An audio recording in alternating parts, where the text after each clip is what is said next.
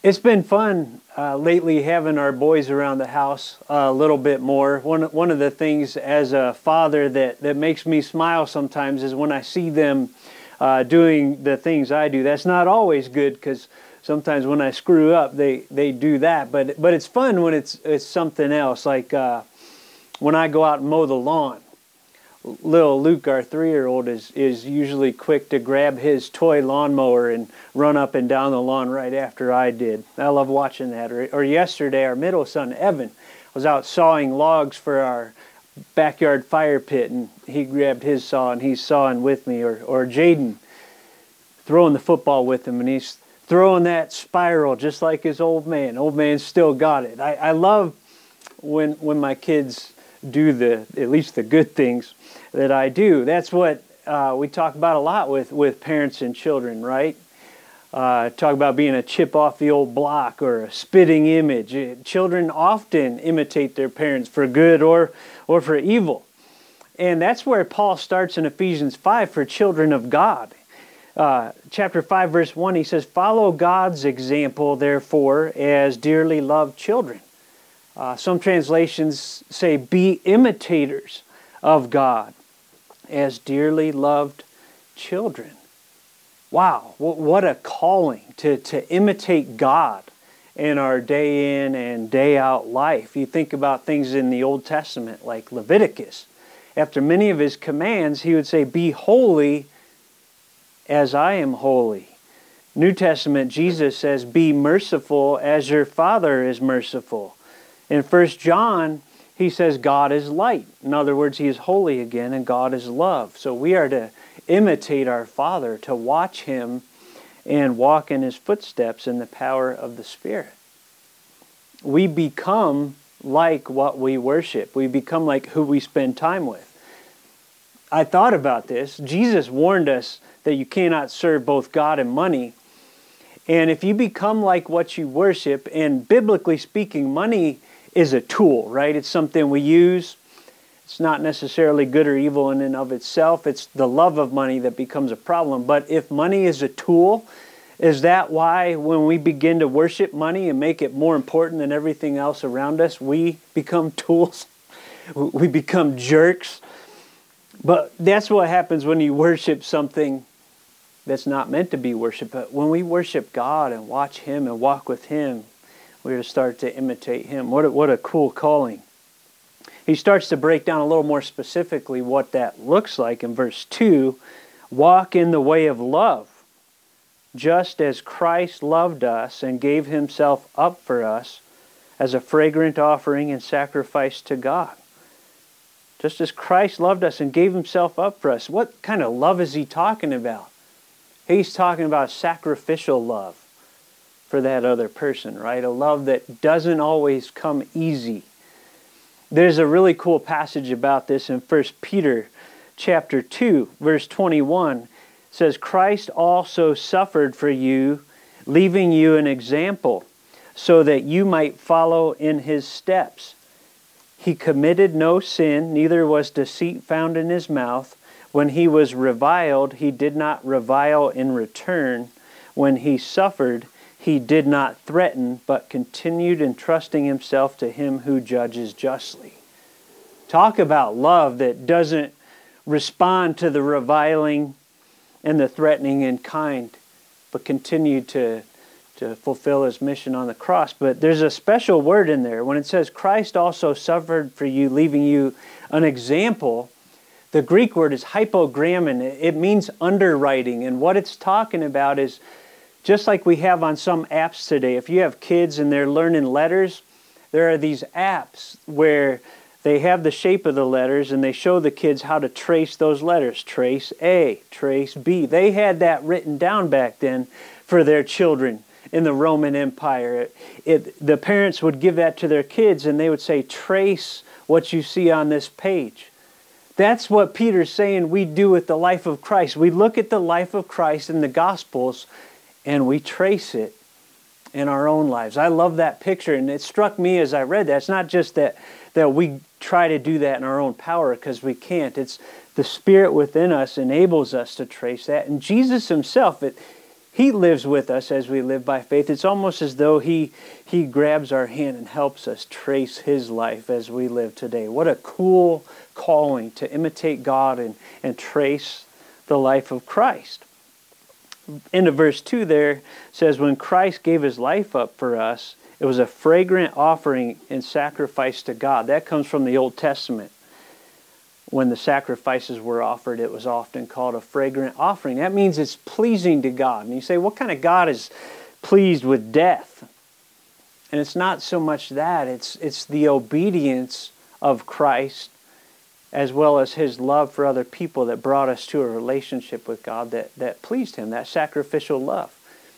I think about fragrant offering, and I can't help but think about last night. We were out front playing and smelled something that just made me feel like the wolves on those cartoons. I wanted to start floating through the air and following that smell to where it was going. Turned out my neighbor Anwar was cooking steak. Man, that smell was well pleasing. I thought, man, what if we caught that vision? Not that God literally smells, but if we caught the vision that when we sacrificially love people, even when they don't deserve it, in the name of Christ, it pleases our Father because we're walking in His footsteps. What a cool picture He gives us there.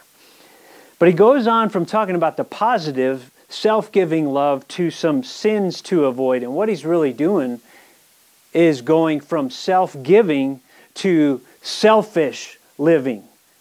Because at its essence, that's what all sin is. It's selfish, right? And he's going to go on to break down a few of the things we are to avoid. Verse 3, among you there must not be even a hint of sexual immorality or of any kind of impurity or of greed, because these are improper for God's holy people. That word immorality, when he talks about sexual immorality, is porneia. You can hear the roots of our modern day word pornography in there. It includes all kinds of sexual sin. Impurity is connected to that. And what does he say here? It says not even a hint of those things in our lives. It's not just the idea that, hey, I'm not sleeping with my neighbor's wife, so I'm good. He says not even a hint. Alexander Pope said it this way. He says, vice is a monster of such frightful mien that to be hated needs but to be seen. But seen too often, familiar with his face, we first endure, then pity, then embrace. The one thing we need to remember, when Jesus talks about holiness, He cares as much about our heart, if not more, than our actions, because our actions come from our heart. That's why He says when you lust after a woman in your heart, you committed adultery. He cares about our hearts and our minds, not even a hint. So I think about this and I think, man, we got to be really careful where we're going, what we're doing, what we're reading, what we're watching. We ought to be concerned about the comfort level of Christians watching things like Game of Thrones or reading things like 50 Shades of Grey, because if you read what Paul's saying here, it's not really gray at all.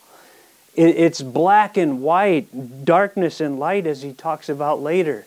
Not even a hint of sexual immorality. R. Kent Hughes talks about this idea of walking with wisdom against temptation. He tells a story about a mom who cooked a bunch of chocolate chip cookies and put them in the cookie jar, and she told her son, you cannot have any of those till after dinner. So mom's in the living room and she hears the lid of the cookie jar move, and she yells in the kitchen, what are you doing, son? And he says, my hand is in the cookie jar avoiding temptation. R. Kent Hughes says, look, if our hands are in the cookie jars, it's too late. We need to be proactive against these kind of things in our lives as believers. Not even a hint of sexual immorality. Now, you may be listening today and saying, come on, man, it's easy for him to say that back then. That was a different era. He wasn't around here in 2020.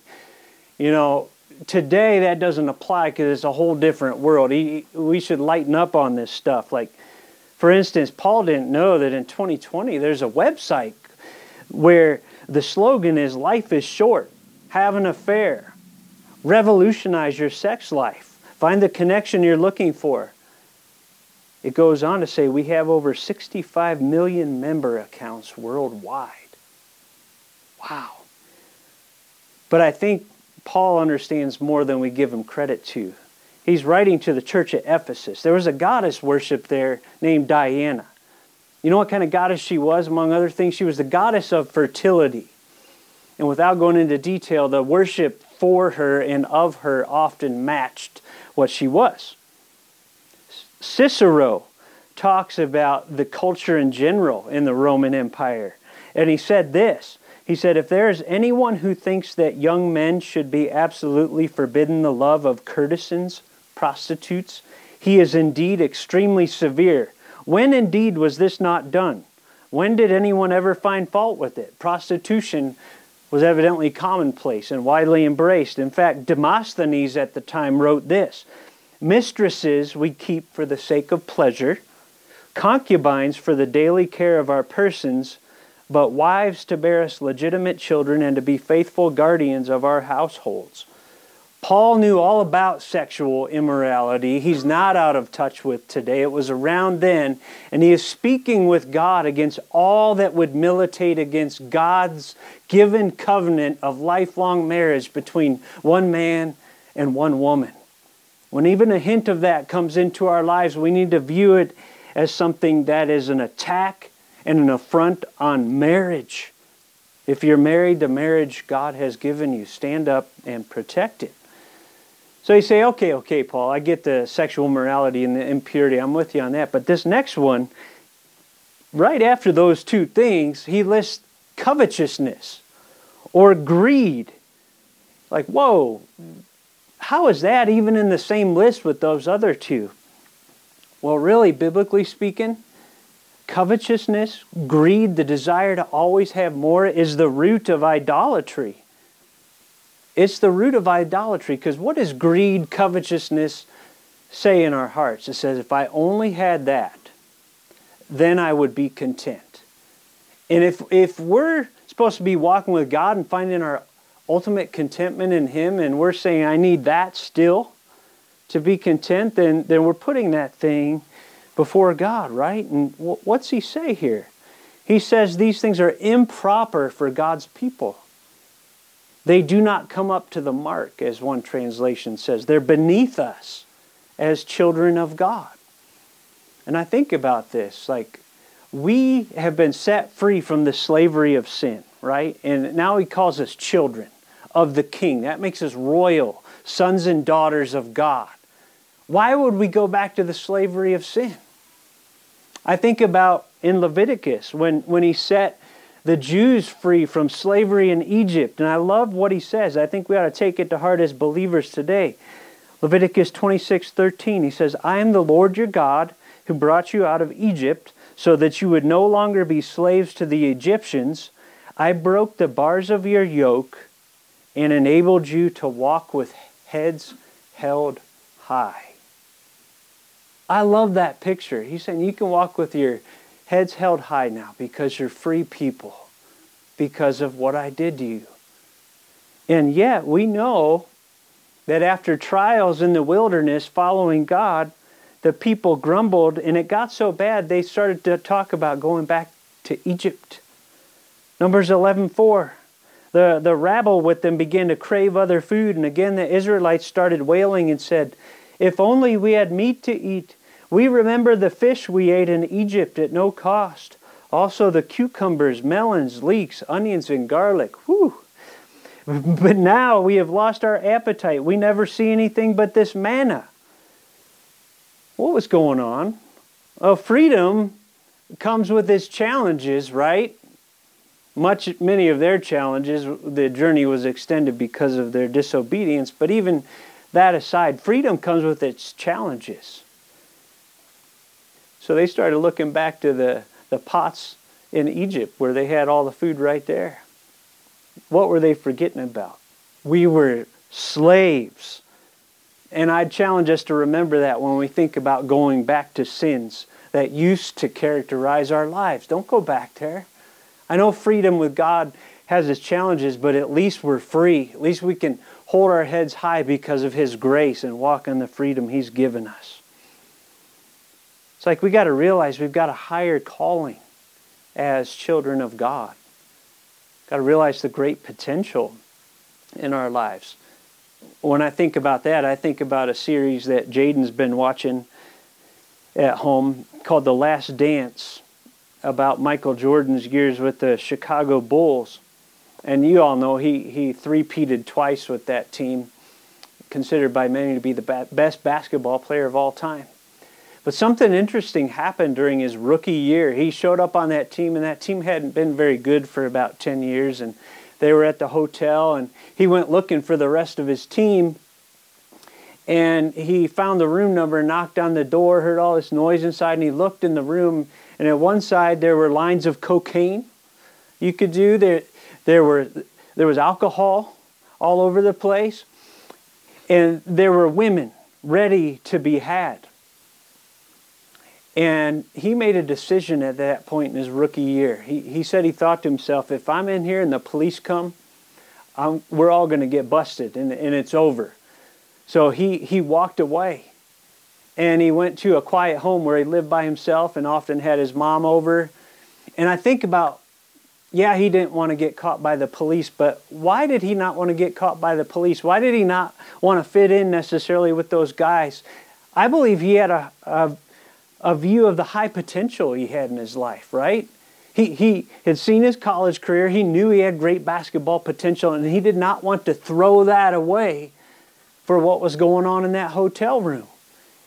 If he had made a different decision, who knows if he ever would have reached such heights in his basketball career. What about that in our Christian lives? We need to remember who we are, children of God, and the awesome potential that God sees in us, in our lives, whenever we make a decision, whenever sin is in front of us. Verse 4, he goes on, nor should there be obscenity, foolish talk, or coarse joking, which are out of place, but rather thanksgiving. Obscenity, what's that? It's filthy language. One man defined it as that which a moral person would be ashamed of. Does that characterize our speech? G.B. Caird said this. He said, where vice is regarded as amusing, the practice of it comes easy. Often talking about obscene things is a way of playing with it in our minds. We may not go and do it because we know that's wrong, but if we talk about it enough, we get to bounce it around in there. He says foolish talk. Some have defined that as stupid chatter or pointless conversation. Now, many were quick to clarify this does not and cannot include all small talk, okay? Because life has moments where we have small talk. I'll talk about that more, why I don't believe it's all small talk. But he goes on to talk about coarse joking. The Greek word here literally means easily turned. What he's talking about is that double entendre some of us become very skilled at. You say one word, and you know it has two meanings, and you want your listener to think of the immoral one in their mind and smile as you wink at them. The trouble with that is what you laugh at can blur your moral perception. When we become comfortable with evil in our talk, it's not a far step from our behavior. Now, we got to be careful here. If you're like me, you love humor, right? And you see the benefit of it in our lives. We need a good laugh every now and again. I believe that's part of how God made it. So this is not a slam on humor in general. It's calling us to be discerning in what kind of humor we speak and take in. One guy, A. Leonard Griffith, looked at this passage and some people's reactions to it, and I like what he said. Like, Paul's been talking about all these lofty, theological, exciting ideas in chapters 1 through 3, and then he says, suddenly at 4:17, he begins to sound like the head mistress of a girls' private school, counseling the young ladies how to behave themselves. Then he goes on to say, Paul sounds just like square old dad. You can tell that was written a while ago. We don't use the word square anymore. We do not want to become like the definition of Puritans that H.L. Mencken gave them.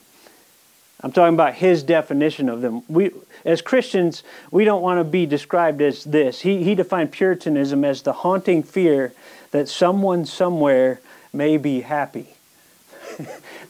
That's not what Paul is talking about. We should be the most joyful people on this planet and spread that wherever we go.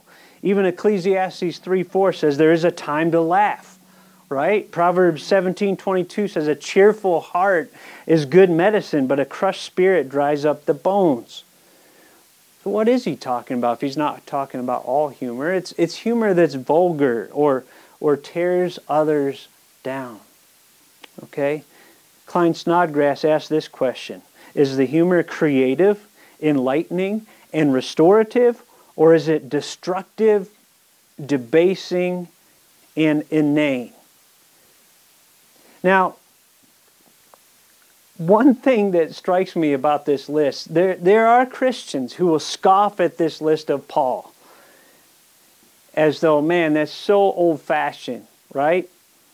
But these are not high standards, right? This is a pretty low bar. And if we trip on this low bar of what morality in the Christian life ought to look like, how in the world can we ever expect to walk in the highlands of what God has for us?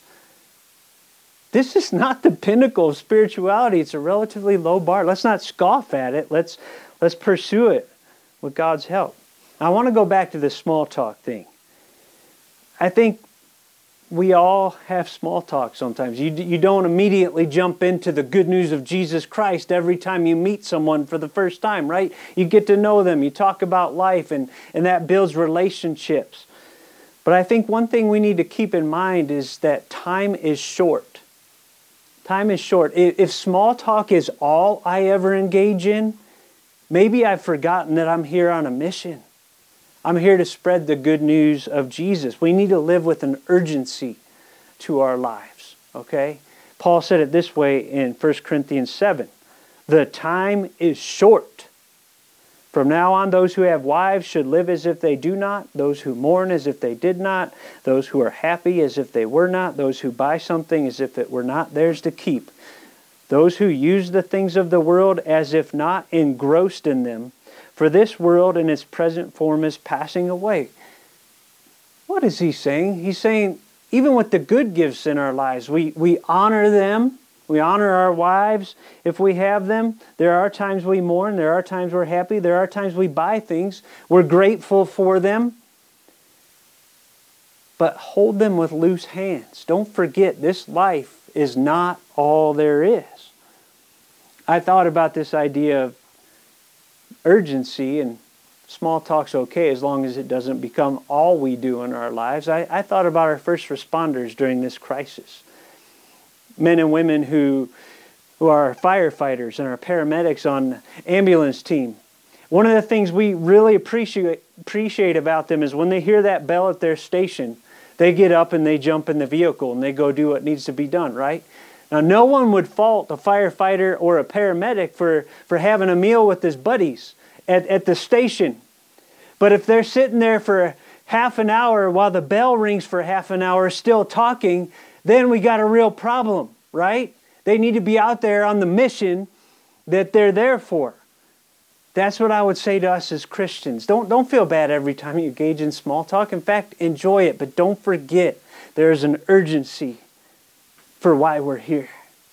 Take it beyond small talk when God leads you to and talk about the good news of Jesus Christ.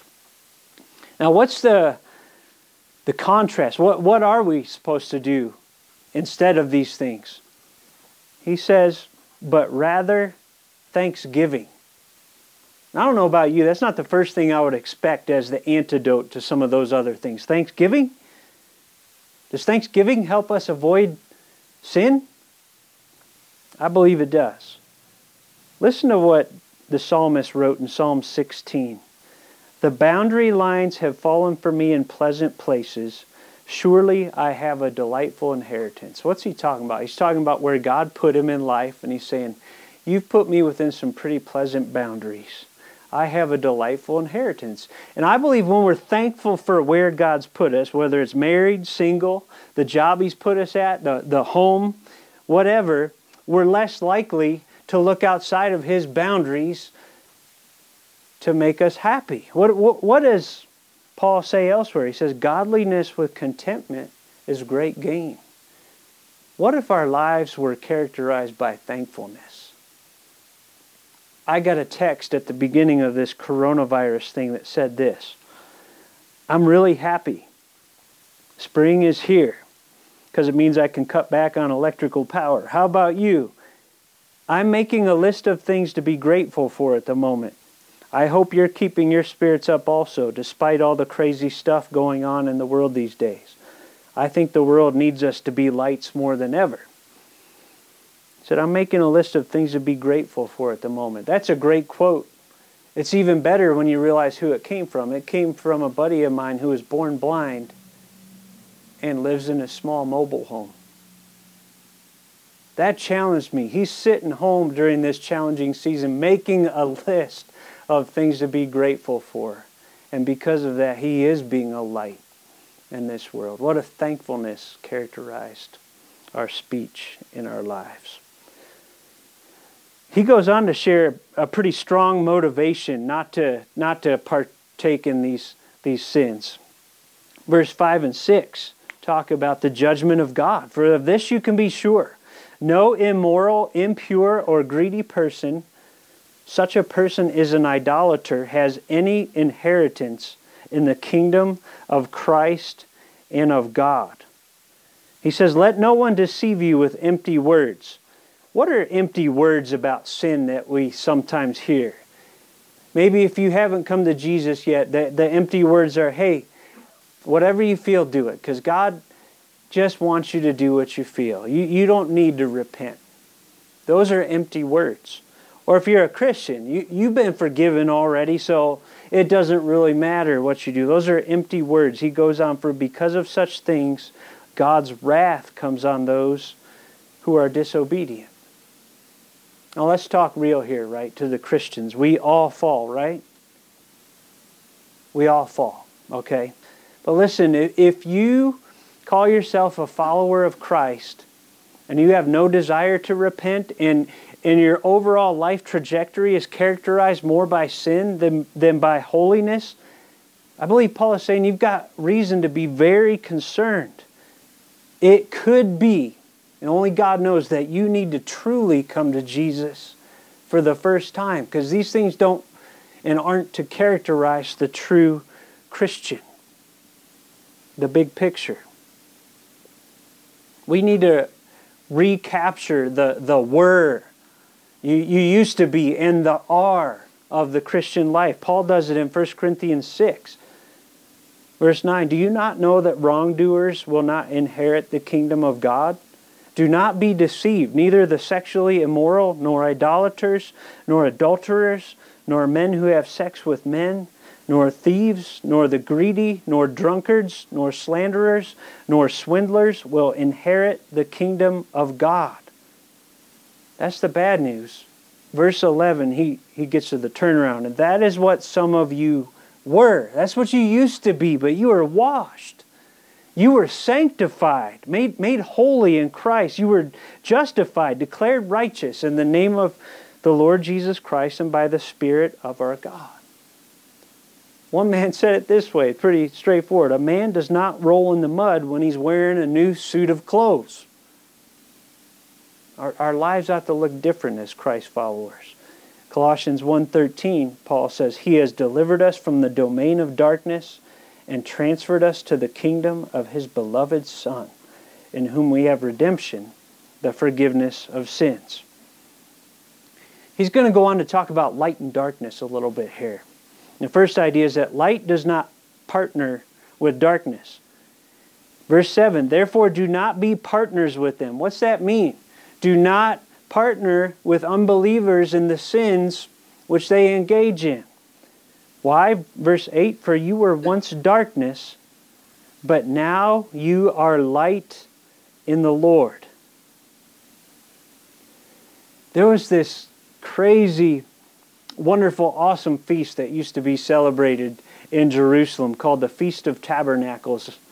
And maybe you've heard about it. If not, I want you to imagine this. The last night of the feast is dark, but there are these huge candelabra. They're said to be as tall as the temple walls in the treasury of the temple, filled with 65 liters of oil. And when it got dark at the right time, they would light those torches. And the flame not only lit up that part of the temple, people said it lit up much of the city of Jerusalem as well. And the priests and other people would dance below celebrating. Why? That light represented God's light in the wilderness, that pillar of fire that led His people to where they needed to be. It was a celebration. You know what happened the next morning? Jesus walked in there, John 8:12, and said, I am the light of the world. Whoever follows me will never walk in darkness, but will have the light of life. He is the light of the world. If you're a believer, you probably heard that and you know that. But what Paul's saying here is you are light. What? Don't miss the next three words. In the Lord. If you're living in Jesus Christ, His light begins to shine out of us. Just like the moon reflects the sun. Or if you like glow-in-the-dark toys, after they've been hanging by the lamp all night, you take them away from the lamp, they glow. You are light in the Lord. So he says, live as children of light. What does that look like? For the fruit of the light consists in all goodness, righteousness, and truth. I think about those three things, and I can't help but think about something crazy that happened to our house this week. Carolyn cracked an egg, and it had 3 yolks inside. I've never seen that in my life before. She took a picture. What does it look like to live as children of light? What are the 3 yolks in that egg? Goodness, righteousness, and truth. R. Kent Hughes imagined it like if our lives are a prism, when God's light shines into us, those are the 3 shafts of color that come out. Goodness, righteousness, and truth. What is goodness? When the Greek, it had not only the idea of doing what is right, but doing it with a generous spirit. Sometimes you run into somebody that does right, but they do not have a generous spirit. They do right because they want you to see it and they want you to feel worse than they are because they're doing it. But if we can do right with a generous spirit that also blesses other people with our time and resources and our words, that's what it means to be good. Righteousness always meant giving someone their due. So whether it's giving God His due, how does what God has done for us, what burden does it put upon us? What do we owe Him? We owe Him obedience, right? Giving others their due and truth, which is more than just speaking truth. It includes that, but it's also living the truth, knowing the truth of God's Word and walking in the reality of that. That's what it means to be children of light. It goes on to say, find out what pleases the Lord. It takes some thought. It takes some time in God's Word. It takes some prayer when you come to a situation and say, what would please you right now, Father, in this situation? What path should I take? Find out what pleases the Lord. Another thing about light that's really exciting, it overcomes the darkness. Okay, verse 11. Have nothing to do with the fruitless deeds of darkness, but rather expose them. The idea here that just like light is silent, when we live lives that follow Christ, lives of love and righteousness, it ought to show up the sin in the world for what it is by contrast. Are there times to speak? Yes, but in the context of light here, he's focusing on our behavior. If we live in a way that's different from the world around us, it paints a picture for them to see. Verse 12, he says it's shameful even to mention what the disobedient do in secret. What's he talking about here? I think he's saying when we talk about sin in the world, we have to talk about it. Paul talked about it in his letters. You remember 1 Corinthians, he talked about a man who was sleeping with his father's wife. But I think it means we don't have to focus on and dwell on and feast on all the juicy details of every sinful act out there. That can be harmful to our souls. Warren Wiersbe said it this way: it's not necessary for the believer to perform an autopsy on a rotting corpse to expose its rottenness. All he has to do is turn on the light. You understand the difference, right? But it's not just that those deeds are exposed. Listen to this. This is where it gets really exciting to me. Everything exposed by the light becomes visible, and everything that is illuminated becomes a light. You know what many people believe that's saying? For those unbelievers who are responsive, if they see you living like Christ and it convicts them and they respond to it, your behavior can actually be a big part of what brings them to Christ and out of the kingdom of darkness into the kingdom of light. Listen to how he says it again. Everything that is illuminated becomes a light. What if our lives following Christ convicted folks that needed Him and then helped lead them to the Savior they need?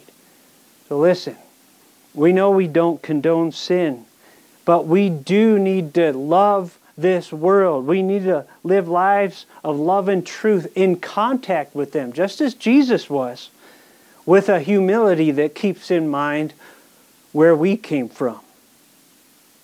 Jesus is the Holy One that we need to point them to, right? Matthew 5:16, Jesus said it this way: in the same way, let your light shine before others, that they may see your good deeds and glorify your Father in heaven. Now I think about the power of light and its healing powers, and I know there's a controversial debate going on the news this week about that very topic, and I won't get into all the details about it, but one thing I will say, in 1918, when the Spanish flu hit this nation, there were two PhDs that wrote about it, Richard Hobday and John Kaysen, and they said this: records from an open-air hospital in Boston, Massachusetts suggest that some patients and staff were spared the worst of the outbreak. A combination of fresh air, sunlight, and other things substantially reduced deaths among some patients and infections among medical staff. They found during the Spanish flu that UV light from the sun actually had healing capabilities for those folks. Think about the power of Christ's light as it shines through our lives. It can help lead people to salvation. Now, Paul, of all people, knew this firsthand. If anybody knew about coming out of darkness into the light, think about his journey to Damascus. Okay? It's during the day, Acts 26, I saw a light from heaven brighter than the sun blazing around me and my companions. You ever looked up at the sun? It's pretty bright. He saw a light brighter than the sun. We all fell to the ground, and I heard a voice saying to me in Aramaic, Saul, Saul, why do you persecute me? It is hard for you to kick against the goads or to rebel. Then I asked, who are you, Lord? I am Jesus, whom you are persecuting, the Lord replied. Now get up and stand on your feet. I have appeared to you to appoint you as a servant and as a witness of what you have seen and will see of me. I will rescue you from your own people and from the Gentiles. I am sending you to them to open their eyes and turn them from darkness to light and from the power of Satan to God, so that they may receive forgiveness of sins and a place among those who are sanctified by faith in me. Paul never forgot that moment, that bright light that turned him around from being a persecutor of Christians to a spreader of that same message of darkness to light to others. So he took that message to this city of Ephesus, right? And he preached it, and he did miracles and cast out demons. Acts 19, if you want to read it today, tells an interesting story of his time there. There were some people called the sons of Sceva who saw Paul casting out demons, and they thought, hey, I want to try that. So they tried to cast out a demon. They mentioned Paul's name, only the demon didn't respond to these men. He attacked these men, stripped them naked, and they ran away bleeding. They saw a clear difference between the power of Christ and Paul and whatever these guys were trying to do. They knew the battle between light and darkness was real. So what happened? Many people in Ephesus who practiced sorcery and magic, right after that, brought all their sorcery books downtown and burned them and gave their lives to Christ. They came out of the darkness and into the light. They knew what it was to come out of darkness into light in response to the preaching of the gospel. So he closes with this rally cry in verse 14. This is why it is said, "Wake up, sleeper. Rise from the dead, and Christ will shine on you." Man, this could be a rally cry for us all. Whether you're a saved person asleep in your sin right now, or you're unsaved and you need to come to Jesus, one thing about sleeping, you don't know you're sleeping until somebody wakes you up. Maybe this is your wake-up call as you hear God's Word right now. This verse, many believe it was attached to early Christian baptisms. It's written in the form of a hymn. Perhaps they sang this or said it when a Christian was baptized. "Wake up, sleeper, rise from the dead, and Christ will shine on you." How cool would that be? But it gives us a challenge. First, I want to talk to the saved as we close. If you know Jesus and you're asleep in your sin, consider this morning a wake-up call, right? Remember that the same God who saved you out of your sin to begin with, that same gracious God, is the same gracious Father to you today. Bring your sin to Him and confess it, repent, and embrace all that He has for you. Don't stay asleep in your sin. Looked out in my yard recently and I noticed there were all kinds of dandelions and clover. And one thing I noticed about those weeds in my yard is they grow just as well as the grass, unless I put weed killer on them, right? And I think the weed killer we need to put on the weeds in our Christian life is confession. We need to stop denying what God's putting on our hearts and confess it and repent and say, "God, help me turn away from this and embrace the full life you have for me."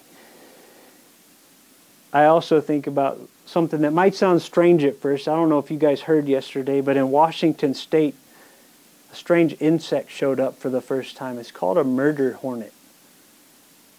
They say they can grow up to 2 inches long. 2 inches! They say they make even the big bumblebees look small. And what these murder hornets do, they attack beehives. And they use strong mandibles on the front of their face to cut the honeybees in half, to cut their heads off. Then they take their thoraxes back to feed their young. Now, I hate the murder hornet already in the natural world. That's why they're trying to get rid of it. But I thought, man, in the Christian life, we need to be murder hornets towards the sin in our own lives. Sometimes we spend so much time thinking about sin out there and out there and out there. What about our own lives? We need to mortify the sin in our lives. We need to chop the head off it with Jesus' help. And just like they used the thorax of those honeybees to feed their children, I think, man, if we would be willing to chop the head off of our own sin, we would have something beneficial to offer the generations behind us who are looking up to us. So when it comes to the sin in your own life, Christian, become a murder hornet. Last picture I think of here, I think of the old movie Gremlins. Right? Think of your sin as the gremlins, right? Most of the trouble with the gremlins happened in the dark, correct? If they ate after midnight. And then he jumped in the pool in the YMCA at night and multiplied, and they rampaged through the town. Mrs. Deagle's home, the theater. What was it that finally killed the leader, Stripe, as he was seeking to multiply again in the fountain in that store? The sunlight crashed in, right? Listen, we've got a higher calling than to live in that old sin. We've got to mortify the sin in our lives. We are light, and we are called to shine that light to others. Paul said it this way to the believers in 1 Thessalonians. He said this, "You are children of the day. We are not of the night or of the darkness. So then let us not sleep as others do, but let us keep awake and be sober. For those who sleep, sleep at night, and those who get drunk are drunk at night. But since we belong to the day, let us be sober, having put on the breastplate of faith and love, and for a helmet, the hope of salvation. And this is not just on Sunday mornings. I hope we grab onto that, okay? Max Lucado told a story once about a family whose power went out, and they went to the closet to grab some candles, and the wife tried to light the candles, and they wouldn't light, and the husband said to her, oh, those are church candles. They only work on Sunday. And that was a convicting story, right? If we have fallen into the trap that, hey, Sunday, I do my hour for Jesus and the rest of my time is mine. No, we are the church all week long. And we are to be walking in His path and His works as children of light all week long. It's an invitation. Well, I want to close by talking to the unsaved. Maybe you hear this and you say, man, I've never come to Jesus, the light of the world. I feel like I'm trapped in that darkness, and I've been looking for hope, and this morning I'm catching glimpses of it in this Jesus who says He's the light of the world, and if I follow Him, I'll never walk in darkness. First, I want to say we love you, and I am glad you're listening. Every one of us who is a believer of Christ is only saved by His grace. We feel you, and we've been there. But I also want to share a story of someone named Chris Wan. Chris is a professor at Moody Bible Institute now, where I graduated. Prior to that, he lived an actively homosexual lifestyle. And Chris actually went on to get involved in some crime during that period that landed him in jail. I want to tell you his story. And you say, why are you telling his story? Why are you focusing on homosexuality? 2 reasons. Number 1, sometimes the world tells homosexuals that you cannot change.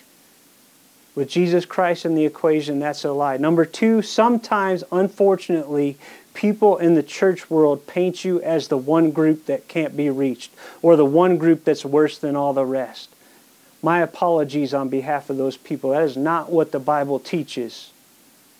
All of us, apart from Christ, are lost and in need of a Savior to transform our lives. So I want you to know that a transfer from the kingdom of darkness to the kingdom of light is possible. Whether you're a homosexual or someone who looked at pornography like I did, or someone who's greedy, or someone who's a swindler or a drunkard, there is hope in Jesus Christ for all who are listening. I want you to hear what he said. He said, one night as I lay in my prison cell bed, I saw something scribbled on the metal bunk above. It said, if you're bored, read Jeremiah 29:11. So I did. It said, I know the plans I have for you, declares the Lord. Plans for welfare and not for evil, to give you a future and a hope. God used those words to the nation of Israel to speak to His heart, and He gave His life to the Lord. But I want you to read what he said about it. He said, we must live the gospel before we preach the gospel.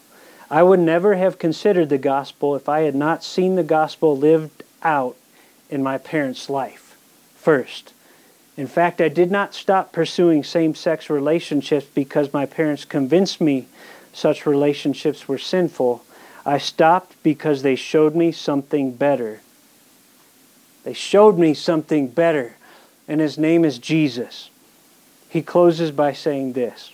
Our job as followers of Christ is to show a lost and dying world that whatever it is they're clinging to, all the fool's gold in this world, fame, money, career, relationships, not only is following Jesus better, it is best.